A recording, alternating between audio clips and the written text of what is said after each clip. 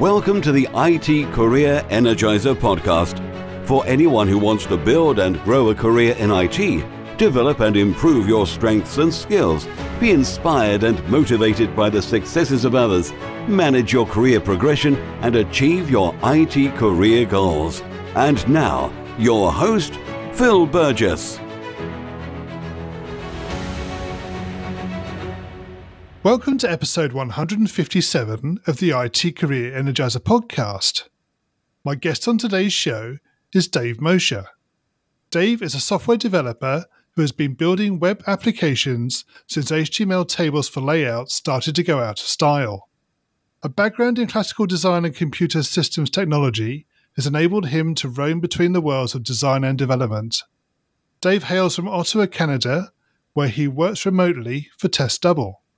So Dave, can I ask you to give us maybe a little bit more insight to your background and what you do?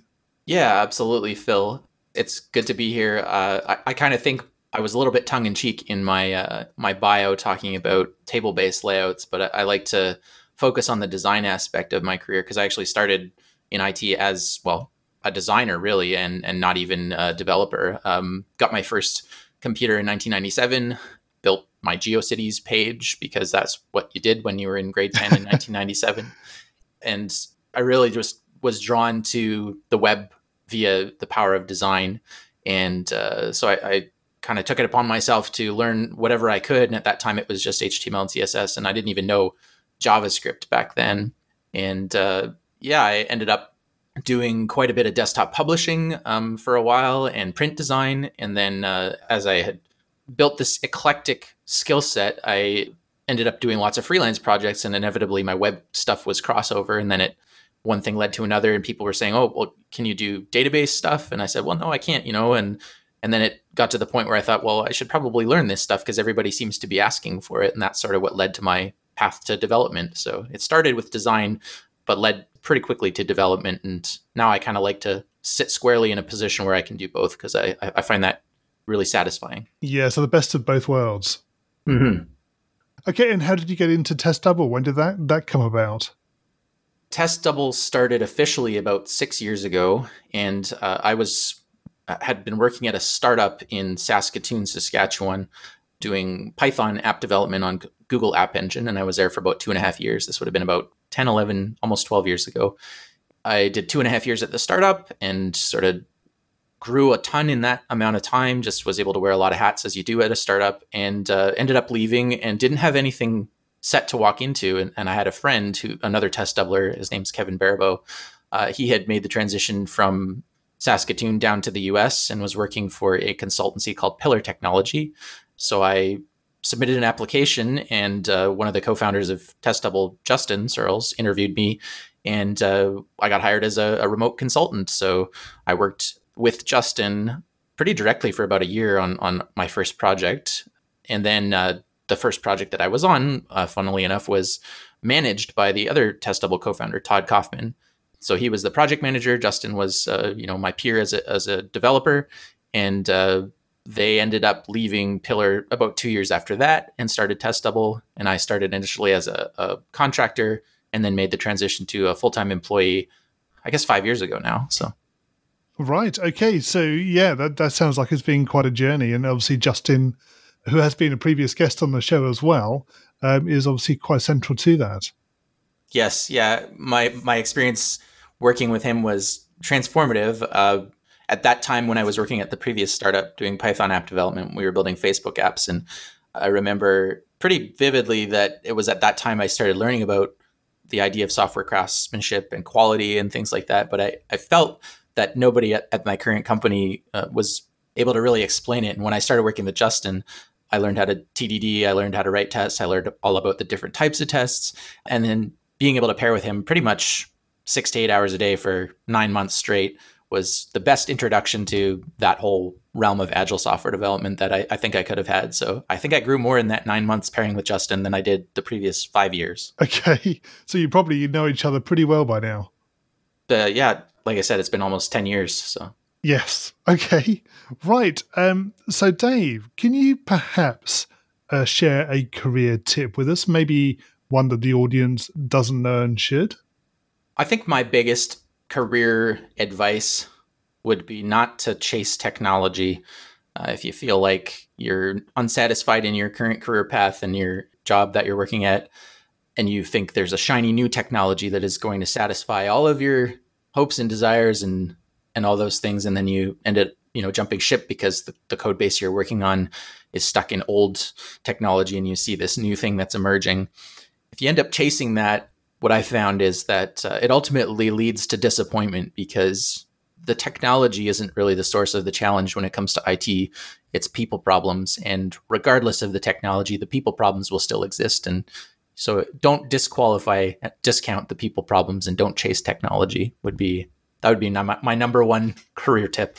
Yes, I've heard that described as the shiny penny syndrome. So it's the new thing, or the thing that you feel you should be interested in, and it's not always the right direction to go. As you say, it's more often it's about the people involved. Yes, yeah. The human factors of software development, I think, are probably logically not very well understood for people just starting in IT, because you're just so enamored with all of the technical choices and the learning and the opportunities to grow, and it sort of is euphoric, and you maybe miss out on the human factors.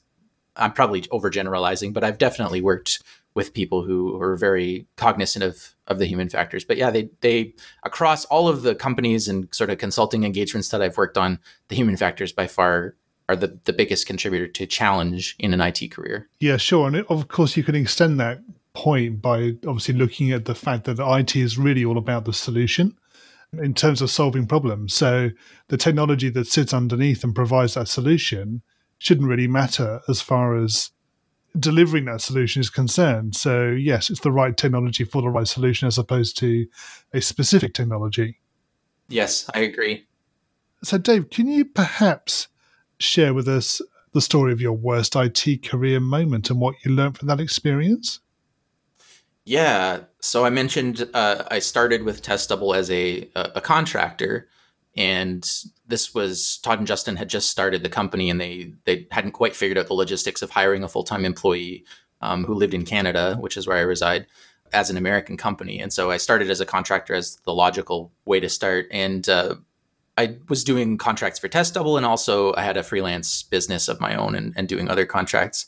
And I ended up getting an offer out of the blue from a company in Ottawa called Shopify. They're a pretty large e-commerce startup. And at the time, this was about 6-ish years ago, it was intriguing to me and sort of piqued my curiosity, because at that time I had only really worked on smaller scale engagements. And so this is sort of related to the previous point. I didn't necessarily chase the technology, but I kind of saw the scale of their operation and thought to myself, oh, if I go work here, I'm going to just gain so much experience in, a different tech stack, which was Ruby on Rails. And up to that time, I had mostly been working on Java and JavaScript applications. And so there was the technology piece, but mostly it was like, if I go here, they're operating at, 60,000 to 80,000 websites. The scale of this is just going to be so great that I'll be able to learn so much and grow so much. It'll just be such a good career booster. So I ended up having a competing offer from Todd and Justin, and I turned them down. I went to work for Shopify for about 9 months. It was good. I did grow and I learned things, but the biggest, probably the worst moment was I was refactoring their asset pipeline, which at the time I think it was Rails 4 using Sprockets, and it was really slow. It took about 5 minutes of their entire CI build just to compile the JavaScript, because the admin interface for Shopify was, they had hand-rolled their own framework called Batman.js. And this was in the era when Backbone and Angular and things like that were just nascent. And so anyway, I retooled that to compile it using Node.js and something called Grunt, which was a task runner at the time that was popular. And we were able to bring that down from 5 minutes in CI to about 20 seconds. So it was a pretty big improvement to that, which led to a lot of improvements. The challenge was we didn't foresee all of the sharp objects in the room, to use a metaphor, or the dragons lurking beneath the surface. And so we ended up deploying this to production and took down the entirety of Shopify's 80,000 websites for about 15 minutes. And so that was my welcome to working at scale. Yeah, right? Absolutely. Yes, you're going to learn lots, but there be dragons, and you better be careful you don't trip over the cord. So, right. So in terms of the lesson you learned from that, what do you think you took away most? I think there's two, right? One is when you're making changes to a significantly large system, you need to be extra cautious to make sure that all of your assumptions are validated.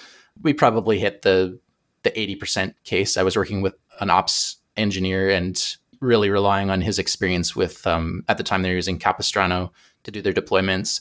And he seemed to be the domain expert around this stuff. And it was not obvious. And it was very hard to read and hard to parse, and callbacks and things firing all over the place. So to our credit, I think we did a good job, but yeah, just take a little bit more time than you think you need and try to vet all of the things that you're working on in every environment possible. I think the other thing was the reason this bit us, the QA environment we were deploying to was slightly different than production, which I think is a pretty frequent cause of IT pain. If those environments are as close as they can be so that you don't get any of those surprises when you deploy to the QA and then your tests go green and CI says it's good.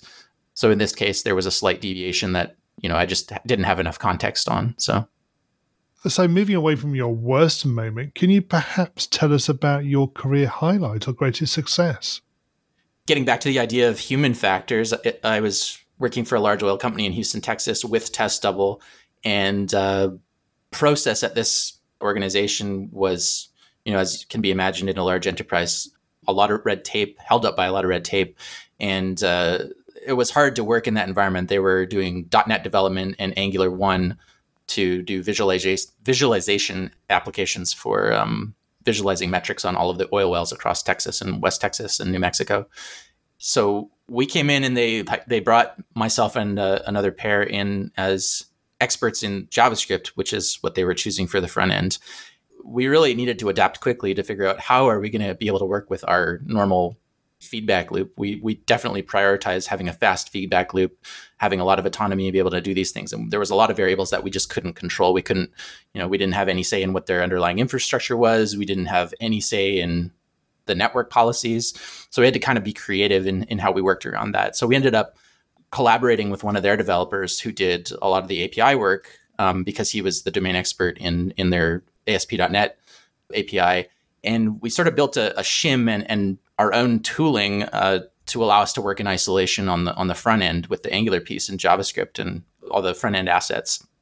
So that was really good, a good technical win. And we ended up delivering 2 projects for them. But I think the most impacting thing, getting back to the idea of human factors, was the team lead we were working with at the time at the company just really needed a lot of personal encouragement. And so myself and my other pair that were there, we actually invested just a ton of time in coaching him on how to, run meetings better, how to avoid confrontation with coworkers, how to not get defensive, just a lot of those sort of people skills that to generalize might be lacking in IT overall.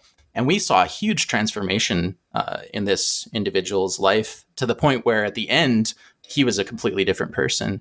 And, we can't take all the credit for that. He put in a ton of hard work, but I really felt like we got feedback from him that he actually said, working with you guys changed my life. And so that was probably the highlight, just hearing that kind of impact from, we solved their business problem and we solved their software problem, but we also had just a huge impact on somebody's personal life.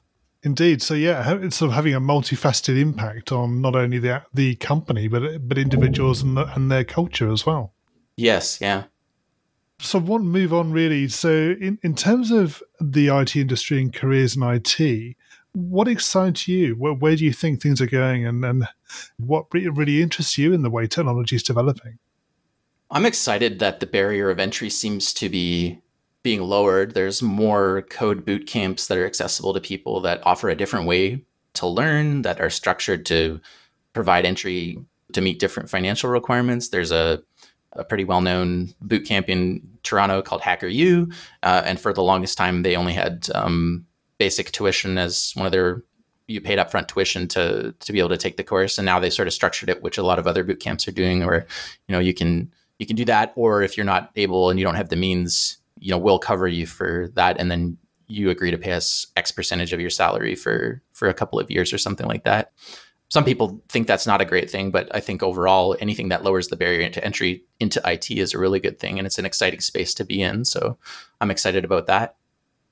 Yeah, so I think you're right about the barrier. I think the barrier is becoming easier to break or to cross. There's certainly more options and more opportunity out there if you want to learn more about being a developer or just getting into the IT industry as a whole. There's so many resources. I mean, I participated in building some of those educational resources myself. About 5 and 6 years ago, I was really into Angular, actually around the time I was working for the oil company that I mentioned before. And so just spent a bunch of time taking what I had learned and building screencasts, and that proved to be wildly successful. And I got quite a lot of feedback on YouTube. So it was kind of twofold. It allowed new people to come in that were just new to working in Angular, but it also just is a great way to solidify lessons that you've learned and have things to look back on. So I'm super happy that I made the choice to do that, and talking about it now makes me think, I should get on producing some more of those screencasts. Yeah, absolutely. I think, the contribution side of it as well, and be able to teach other people what you know, I think that definitely is a benefit to you as much as the people who actually receive that training. Yeah, there's mutual benefit, that's for sure. Yeah, and I think in general, I see that as something that's improving. It seems like more and more people are desiring to do that and to teach and mentor others, and I think that's a huge benefit. I know one of my best friends, when I was pre-developer in the design stage, when I was just sort of exploring this world of IT, I used to go out for coffee with him. His name is Kevin Pierce, and he works at Eventbrite now. And he would just answer all of my hard questions, right? And just invest time. And I was really having a hard time connecting the dots on how all of these pieces, how does a database fit into things? What is a domain specific language? What is anything that I could come across that I didn't really know? And he just helped me connect all the dots and was really gracious. So I think I see other people doing that, and sort of that's a good behavior to emulate in IT, and hopefully more people will do that. Yep, agreed. I hope they do as well. So, Dave, we're going to go into the reveal round now. We're going to find out a little bit more about you and the way you think. You ready for this? Yep, sounds like fun. So what first attracted you to a career in IT? The salary. I say that because I had been working freelance as a designer doing websites and stuff, but I couldn't do the back end. And I was applying at jobs, and they just said, we can't hire you because you don't have a piece of paper. So that's kind of what prompted me to go back to school and do a 2-year computer systems technology diploma to make a bit more money and not be a starving artist, so to speak. Right. Okay. And what is the best career advice you've ever received? I think the best career advice that I've ever received was actually from Justin. We were pairing on my first engagement with him, and I was frustrated because he was trying to communicate the value of test-driven development. And at that time, I was just very used to starting with the code first and not thinking about tests. And so I would be impatient. And he did a really good job of letting me go down that path until it was painful, and then sort of slowly coming in and suggesting maybe there's a better way. And then we ended up having a really good conversation about it. And he was gracious enough to allow me to make mistakes and fail. And he talked openly about that. And I think that's really good advice for somebody entering IT that's new, is to allow yourself the freedom to fail and use that pain as a way to change the way that you're doing things and to evaluate your process and to think about it hard enough that it causes you to question those things. So he gave me that advice indirectly at first, but then we had very good conversations about it. So if you were to begin your IT career again right now, what would you do? I'd probably actually invest a lot more time into relational databases. The computer systems technology diploma I did was very broad. It covered like networking, software, client and server, hardware as well. I worked as a computer technician for a little while, so I had all of that. But we really didn't cover much in the way of database advanced concepts. We talked about like normalization and all the different normal forms and things like that, and a couple different databases. But I feel like if you wanted to specialize, being a database admin and understanding the nuts and bolts of like PostgreSQL or because Postgres is the best database, those kinds of things, I would definitely probably want to go deeper in that side of things to really get a handle on data modeling. And the reason I think that's important is because I think often we start without thinking about the data, and we paint ourselves into a corner pretty quickly. And I've seen that at many clients. So yes, that's a good point. Definitely. what career objectives are you currently focusing on? My LinkedIn profile says I kind of see myself most successful when I'm positioned at the intersection of mentoring, learning, and delivering. So I think that rings true. A lot of the last 10 years has been squarely focused on delivering and maybe mentoring by association or sort of implicitly. So I'm really trying to up my game on the mentoring part and having an impact more on people's personal lives explicitly. So figuring out who are the people in my community that need help to level up in whatever way and making myself available to them. Yeah, that's a great objective, definitely. And what's the number one non-technical skill that has helped you in your career so far? Absolutely, without a doubt, my musical abilities. My mom was a piano and voice teacher, so I grew up as a child singing along with her as she did her scale practices and piano. And then, of course, she put all of us, me and my siblings, into music. So I play piano, drums, bass, and guitar. And I find that the creative outlet is just such a good fit. The musical creative outlet is such a good fit for IT. And there's a lot of crossover between musicality and sort of identifying patterns and improvisation and all these things that I get a lot of satisfaction out of. So music is probably the biggest non-technical skill that's helped me. Right. Yeah, so that's certainly an answer we haven't had before, definitely. Great. Well, it's good to hear. It's certainly a different perspective as well. And I hadn't really considered, as you say, the pattern element of it as well. So yeah. That's interesting. Well, even the math side, there is just so much mathematically about music, but the pattern recognition is the big one. And I feel very much in spirit when I am at my best improvising in code, and it feels like music. It feels like being able to play with a group of people and understand where they're going and then sort of match their musical idea in real time. And when you can kind of get to a team where you have that experience, it's very much like playing in a band, and it just clicks and you sort of complete each other's musical phrases. You complete each other's code phrases. Dave, can you share a parting piece of career advice with the IT Career Energizer audience? When you feel like it's time to move on, reconsider that 2, 3, 4 times extra. Because I think if there's one thing I've learned in all of the different clients and companies that I've worked for is when I feel like I'm at the end of my rope, there's probably someone I could talk to or something I could do to change and reframe the engagement so that it turns out in a positive light. And I feel like that would be a better path to look back on as 10 or 15 years removed from when I entered this IT phase, to be able to look back at a pattern of achieving success in the midst of adversity instead of sort of just jumping ship and moving to another company when things don't fit our acceptance criteria of what a career looks like. If I could tell my younger self, it would be like, just stick it out a little bit longer and try to find somebody who will help you reframe the engagement in a way that's positive. Right. Okay. So yeah, looking at how you currently, or your current situation, and reevaluating it before you make a decision that you can't necessarily reverse. Yes. Yeah. The idea is like adversity provides us an opportunity to rise to a challenge instead of just, run. People talk about their reaction to certain environments, and some people have a fight mentality where they get aggressive and they want to really conquer things, and other people have a flight mentality where they want to run from things.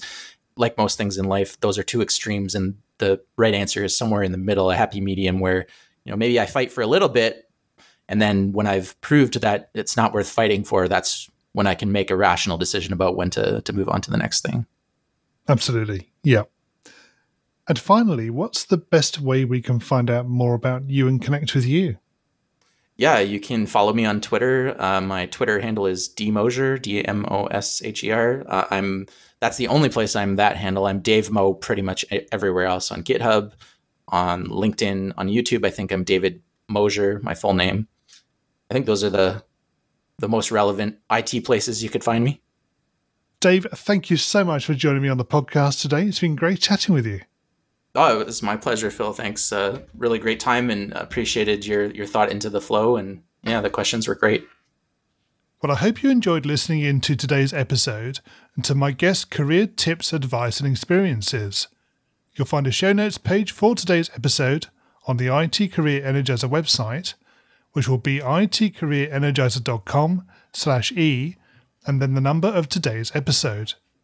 And a quick reminder that the show has now 3 episodes every week on Mondays, Wednesdays and Fridays. So make sure that you are subscribed to the show to get new episodes automatically downloaded. Also, don't forget to join the IT Career Energizer Community Facebook group. You'll get to engage with other like-minded people, get to find out more about upcoming guests and other episodes, and can get involved in the future direction of the podcast. It really is a great pleasure to be able to talk to so many inspirational people from across the industry and to be able to share their stories and advice with you. Thanks for listening, and remember, if you're not growing your career, you're slowing your career. Thanks for listening to the IT Career Energizer podcast. To find out more about building a successful career in IT, visit itcareerenergizer.com.